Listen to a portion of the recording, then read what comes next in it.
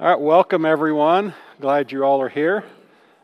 Tonight we're transitioning into the Temple of Love, and we're going to be talking about romance. We're going to start with a video about a young lady that had a lot of confusion growing up, wanted love and searching for love in all the wrong places, so to speak. So we'll start that and then get on with class. There are gods of war within each of us. They battle for the throne of our hearts, and much is at stake. For whichever God is victorious wins control over us and ultimately determines our destinies. And this is why the Bible says so much on the subject of idolatry. It may not seem that relevant to us, but behind the sin you're struggling with, behind the discouragement you're dealing with, behind the lack of passion and purpose that you're living with is a false god that is winning the war in your hearts, and until that God is dethroned, you will not have victory. Jesus said in Matthew 22, verse 37, that the greatest of all the commands is this: to love the Lord your God with all your heart, with all your soul, with all your mind. So let me ask you, is it the Lord that you love that way? Or is it someone else? A husband, a wife, a boyfriend, a girlfriend, a child? When our love for someone else is greater than our love for God, then we are guilty of idolatry, and those other relationships don't work the way they were designed to. From the time we are young, we are taught to bow down to the God of love, especially romantic love. It is held up as the ultimate human experience. It is the subject of countless books. It has inspired beautiful works of poetry and art. It is the plot line of innumerable movies. And we take this idea of meeting that special someone and living happily ever after, and we bow down.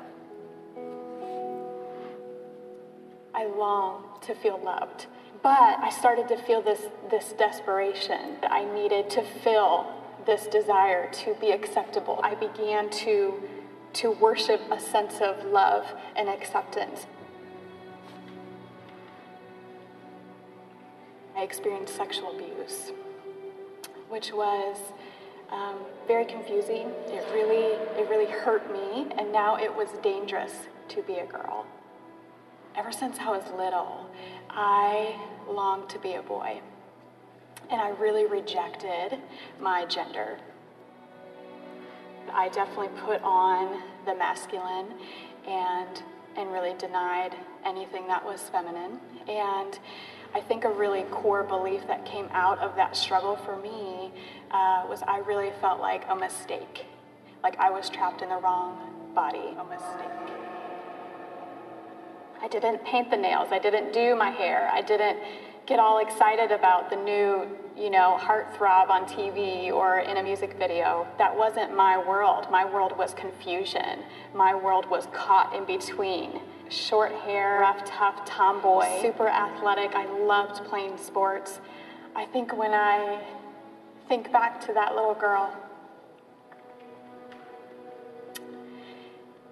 she was lost. She was lost and confused and really broken.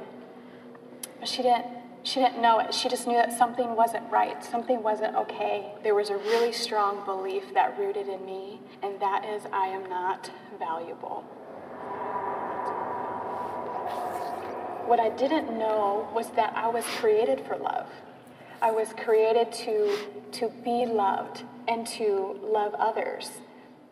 But when I was so desperate and alone and felt so much shame around my own gender, I started to feel this desperation that I needed to fill this desire to be acceptable, to be loved. In that desperation, I didn't know how to go about that in healthy ways at all.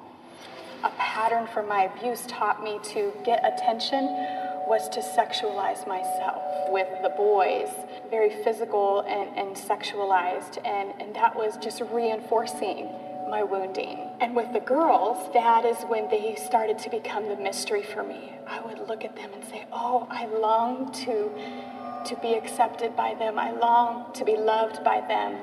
And that's when attraction started for me with the same sex. There is ultimately within each of us this emptiness, this void that can only be fulfilled and satisfied by loving God and by experiencing His love for us. When that love is absent, we will inevitably try to satisfy that emptiness with something or someone else, but ultimately, these things just prove to be cheap substitutes. Whatever satisfaction they bring, it's short-lived. Trying to fill the emptiness of our hearts with a love for anything other than our Creator, it's like trying to satisfy your thirst by drinking salt water. It may numb your thirst for a moment, but it isn't quenched, and soon it will return stronger than before. False gods will try to win the war in your life by promising something that they can't deliver. They'll promise pleasure, but deliver pain. They'll promise happiness, but bring heartbreak. They promise fulfillment, but they leave you feeling more empty than ever. So I had these attractions with the same sex, and that is when the fantasy started for me of wanting to be loved by a woman and by a girl. And I started to act out, not with girls, but in the quietness, in my aloneness, when I'm all by myself. And that's when my pornography started. It's a very dark place. It's a very dark place where those lies scream the loudest, that you are a mistake and you are not valuable, and this is as good as it gets. So be desperate enough to attach yourself to this and try to get intimacy here. Try to get connection here. Try to get love here. Try to feel something here. And that was in secret. Nobody knew of that struggle, which in turn made it even more difficult to connect with girls in a healthy way because I'm sexualizing them in my quietness. But the fantasy never satisfied. They never satisfied. So when I would sexualize myself with the boys, I really believed that if I give you this, that in turn you will love me and you will protect me and you will be with me. And that was not the case. In the moment, it could even feel good, just that connection of sexualizing the needs. But in the end, did they stay with me? Were they truly interested in loving me? And I think that reinforced this belief of you are not valuable because I will take from you and I will use you and I will not care about you. And it just reinforced those negative beliefs for me that I'm not valuable and that is my role with guys. And I believed it. There's a passage in Romans that talks about how God gave them over. He gave them over to their shameful lust. And he's talking about idols. And he's talking about how we go to other gods. That was my world. Filled with shame. Filled with shame. And coming out in these lustful ways. Call it addiction. Call it sexualizing my needs. They were idols. One of the greatest lies we can believe is that if we just found that special someone out there and fell in love, our lives would finally be complete. In fact, not long ago, I was on this website that listed the top 10 most romantic movie lines of all time. According to this website, the number one most romantic line in a movie was from the movie Jerry Maguire. You might remember the scene where Tom Cruise's character gives this impassioned speech to Renee Zellweger's character, and he ends his speech with, "You complete me." And that's the lie this idol wants us to believe. But the truth is, if there were a Jerry Maguire too. And I'm not suggesting that there should be, but if there were, you would find that she no longer completed him and he had moved on to someone else in hopes of finding completion from her. We were made for God. Only He can complete us. When we give our love to another, the Bible teaches that God is jealous for our hearts. In fact, the prophet Ezekiel used an analogy that's really pretty hardcore to describe what idolatry feels like to God. When we take our affection, our attention, and our hearts and give it to anything other than God, it's like we're having an affair. Some of you have experienced the pain of unfaithfulness. And those of you who have gone through that, you know those wounds of betrayal, and you know it's hard to imagine a worse feeling. And God says to His people through the prophet Ezekiel that when they worship false gods, He says, you are giving yourself and your gifts and all of your best to these lovers. And so the language of spiritual adultery is used throughout Scripture to describe how God feels about our idolatry, that He is a betrayed lover. But here is a beautiful truth. He doesn't just walk away from us. He fights for our hearts. In fact, He went so far as to die for them. The Bible says that while we were still sinners, Christ died for us.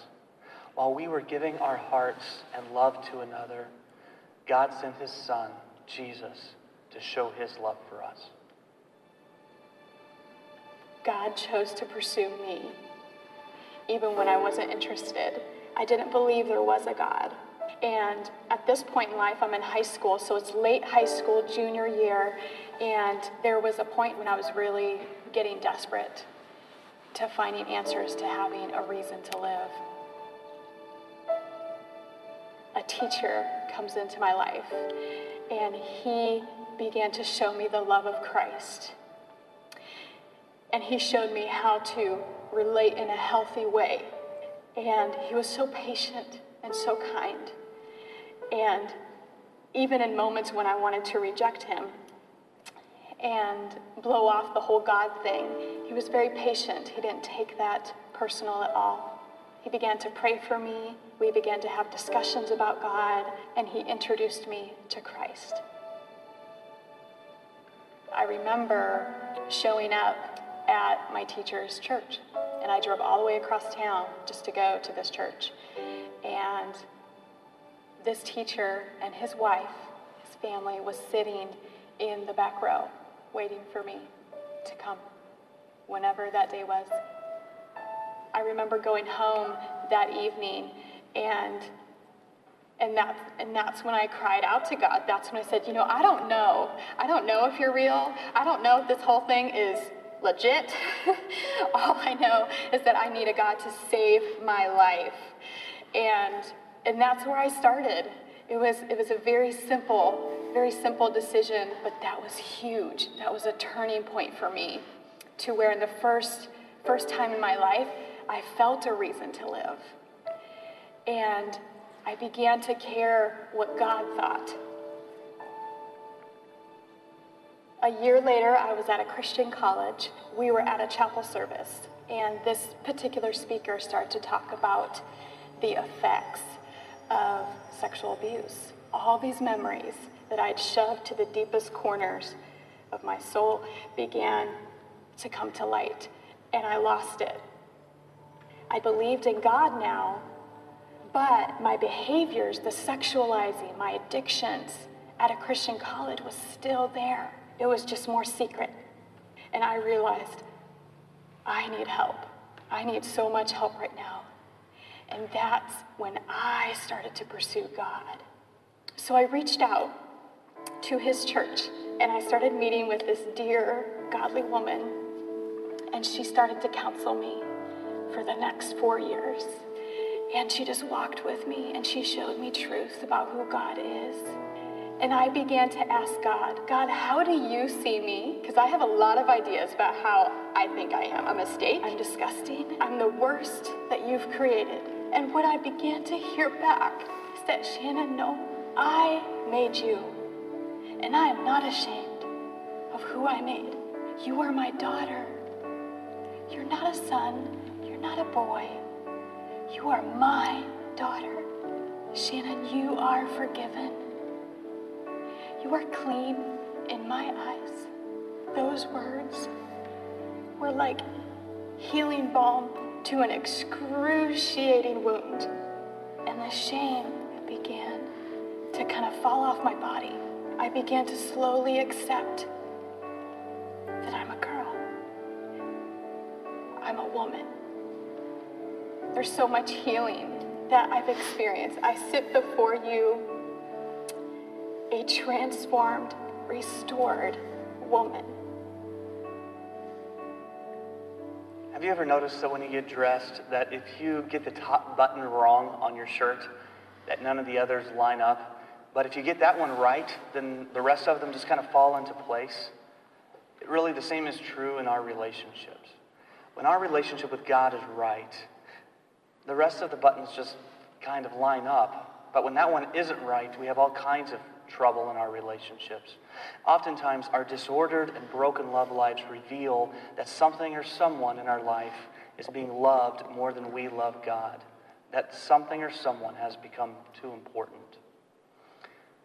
Ultimately, nothing is more destructive to our love lives than to put love for someone other than God as the priority of our hearts. It puts incredible pressure on whoever we are loving in his place, because what are we doing? We're asking that person to be God to us. We want that person to satisfy us and to make us happy and to give us peace. We're asking that person to do for us what only God can do. That's a lot of pressure. Some of you have been in a relationship with someone like this, where they look to you to make them happy when they're upset, and to give them peace when they're stressed out, and to fix your problems and make everything okay again. And you're saying to that person, when you love them that way, I want you to be God to me. That's a lot of pressure on the relationship. Given enough time, that pressure will cause things to break.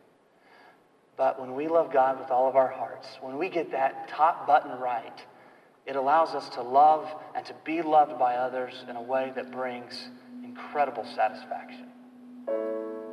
If I could speak to a teen who is currently struggling the way that I struggled, I would say your behaviors that you think you're trying to get love by, they are wrecking you. You are not defined by what you do.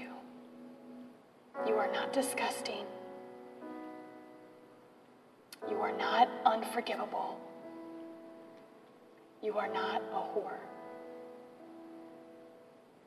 You are beautiful. You are beautiful. You were made by an amazing creator who is not ashamed when he looks at your face. He loves you more passionately than you can ever imagine. And he wants to love you. He wants to heal you. Will you let him? Will you let him heal you?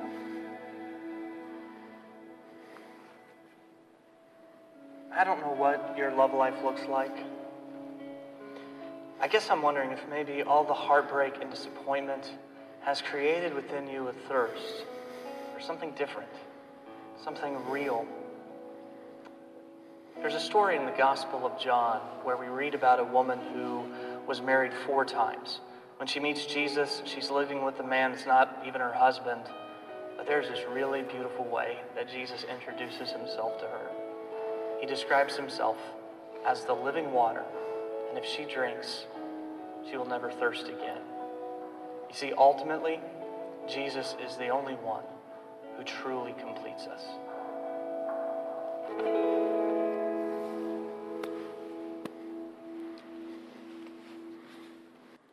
Any thoughts?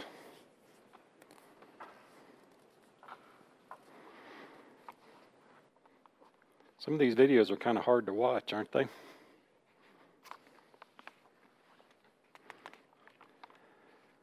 Our culture holds up romantic love almost as one of the greatest and noblest pursuits that we can have. And we're led to believe that the need for romantic love is built into every one of us, and that we instinctively yearn for that feeling, that tingly feeling of falling in love. And the message to those who aren't married, or at least dating someone, is that you won't be content or complete until you find the right person that you're in a relationship. And even at church, sometimes a single person gets the impression that they're somehow incomplete. We hear well-meaning people say things like, if you want to find someone wonderful, you need to be someone wonderful. And basically just reinforcing that there's something wrong with you if you're not in a relationship. And if you think about it, in our culture, pop culture, you think about how many songs talk about this kind of love, or how many movies or books or TV shows. I mean, we're inundated with this kind of message that we must be in a romantic relationship to be complete. I'm going to read a little excerpt out of the book that I thought was very good. And I'd never really given this a whole lot of thought, honestly. It says, here's a surprising thought. Life was never meant to be all about romantic love. Much of what we think of as romantic love was actually an invention of Western culture, something that didn't take hold until the Middle Ages. C.S. Lewis, one of the world's great classical scholars, wrote a study called The Allegory of Love. In it, he shows how troubadours during the medieval times popularized this hearts and flowers concept of love between a man and a woman, and it simply took hold of our part of the world. As a matter of fact, he wrote that he believes that this development had a greater impact than the Protestant Reformation. It caused us to believe that the great purpose of life is the pursuit of an emotional, dramatic, passionate, romantic love. It's not as if romantic affection itself didn't exist before that. Go read the Song of Solomon in your Bible if you doubt that it did. But romantic love as the great quest and obsession, something we must have or be miserable, is a human cultural invention. So,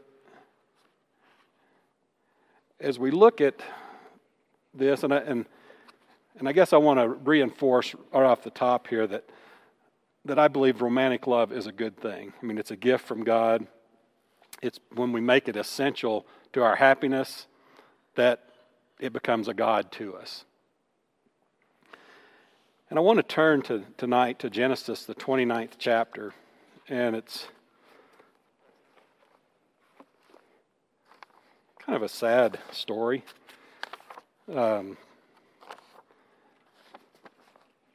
Starting in the second half of verse 14, we'll just read the rest of this chapter. And it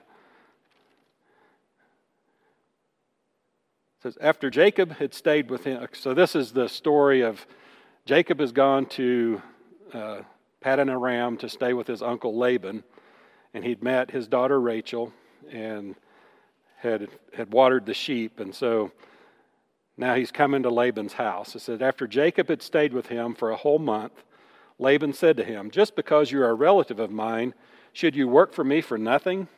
Tell me what your wages should be. Now Laban had 2 daughters. The name of the older was Leah, and the name of the younger was Rachel.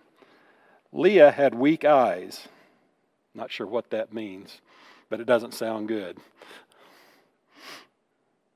But Rachel was lovely in form and beautiful. Jacob was in love with Rachel and said, I'll work for you 7 years in return for your younger daughter Rachel. Laban said, it's better that I give her to you than to some other man. Stay here with me. So Jacob served 7 years to get Rachel, but they seemed like only a few days to him because of his love for her. Then Jacob said to Laban, give me my wife, my time is completed, and I want to lie with her. So Laban brought together all the people of the place and gave a feast. But when evening came, he took his daughter Leah and gave her to Jacob, and Jacob lay with her. And Laban gave his servant girl Zilpah to his daughter as her maidservant. When morning came, there was Leah. So Jacob said to Laban, "What is this you have done to me? I served you for Rachel, didn't I? Why have you deceived me?" Laban replied, "It is not our custom here to give the younger daughter in marriage before the older one." That would have been nice to know before, wouldn't it? "Finish this daughter's bridal week, then we will give you the younger one also in return for another 7 years of work." And Jacob did so. He finished the week with Leah, and then Laban gave him his daughter Rachel to be his wife. Laban gave his servant girl Bilhah to his daughter Rachel as her maidservant. Jacob lay with Rachel also, and he loved Rachel more than Leah, and he worked for Laban another 7 years. Pausing there, you look at Jacob's behavior here. I mean, he obviously was in love with Rachel from the beginning, as soon as he saw her watering the sheep. And that was what all he could think about to complete himself, to be happy, was having Rachel as his wife. And the one that I look at and feel kind of bad for is Leah, because it's like kind of had to trick her onto somebody to get her married, and then she gets a week with her husband, and then he gets another wife. And so it's kind of a sad situation for her, and it's kind of reinforced here in the next few verses about her misery as it relates to her husband. So in verse 31, "When the Lord saw that Leah was not loved, he opened her womb, but Rachel was barren. Leah became pregnant and gave birth to a son. She named him Reuben, for she said, 'It is because the Lord has seen my misery. Surely my husband will love me now.' She conceived again, and when she gave birth to a son, she said, 'Because the Lord heard that I am not loved, he gave me this one too.' So she named him Simeon.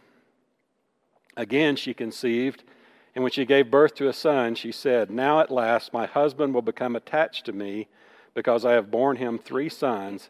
So he was named Levi." So she's basically going from being loved by her husband to finally just being attached to him. "And then she conceived again, and when she gave birth to a son, she said, 'This time I will praise the Lord.' So she named him Judah. Then she stopped having children."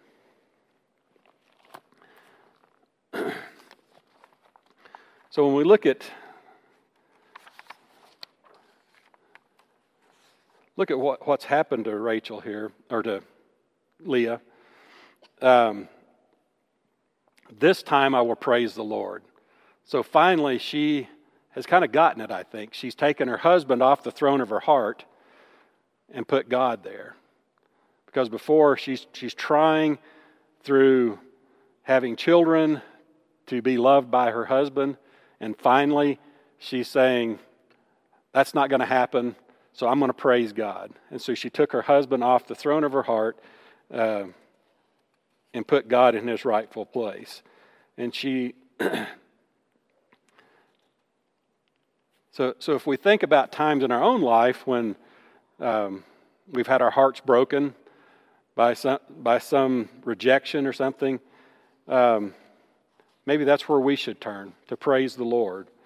And Leah chose to find her identity, value, and hope in the love of God, and it took the rejection of her husband for her to get there.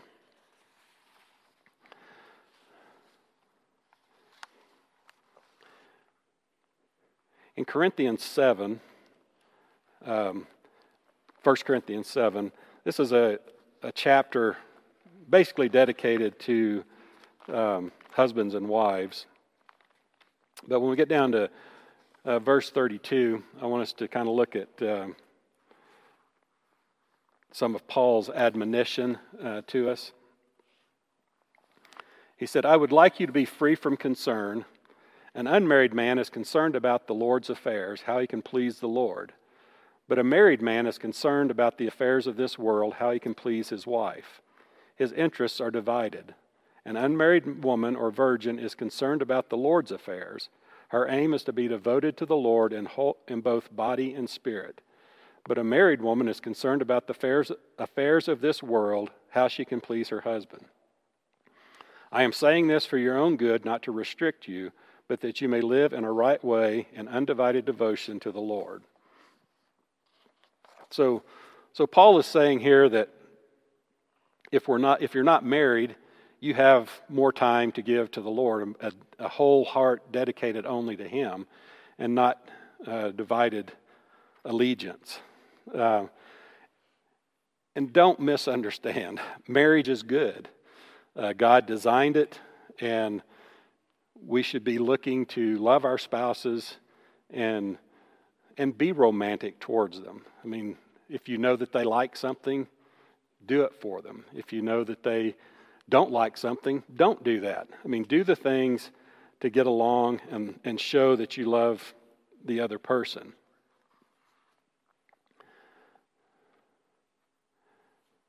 The void in the human heart is God-shaped, not mate-shaped. And so loving God with all of our hearts is what comes first. That's what puts everything else in its proper context. If we choose to love a mate like he talked about in a video, love a mate in the way that you complete me. I need you to be my savior, or whatever the case might be, then we've gotten our top button wrong, and so the rest of our relationships are going to suffer for that.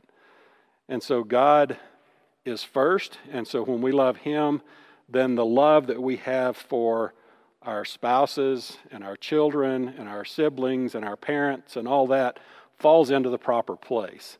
When we put a love for someone else ahead of God's, then that relationship doesn't work the way it was designed to work.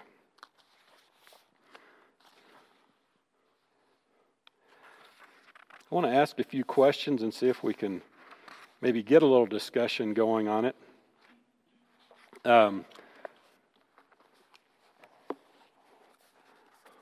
Sometimes I think this kind of class isn't prone to good discussion because it's like, if I comment, I'm going to convict myself here. That's why I've felt this whole time. But one of the questions is, and this is probably one to kind of keep to ourselves maybe, but are you disappointed in your love life? And why is that? Are you loving someone more than you should, or maybe not loving them as you should? And it's easy when my happiness depends on what you do for me, that puts a lot of pressure on you, right? Regardless of our relationship. If you're responsible for my happiness, I'm not going to sign up for that task, I'll tell you that. Who do you sacrifice the most for?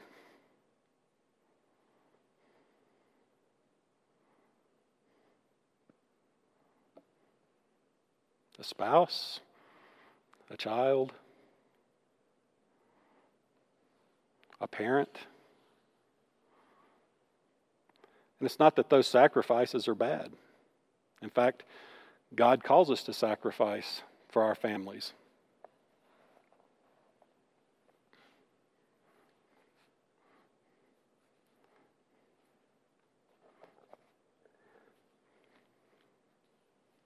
Who is it that completes you?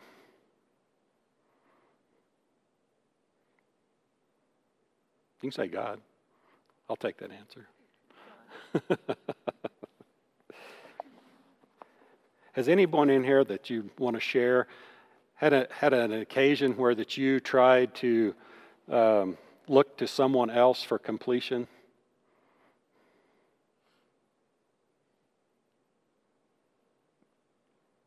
As a widow, you find out there is nobody to complete you. You complete yourself, you and God. You don't look for somebody else to complete you. Right. Too bad you have to wait till you're old to figure that out, isn't it, Stella? It is.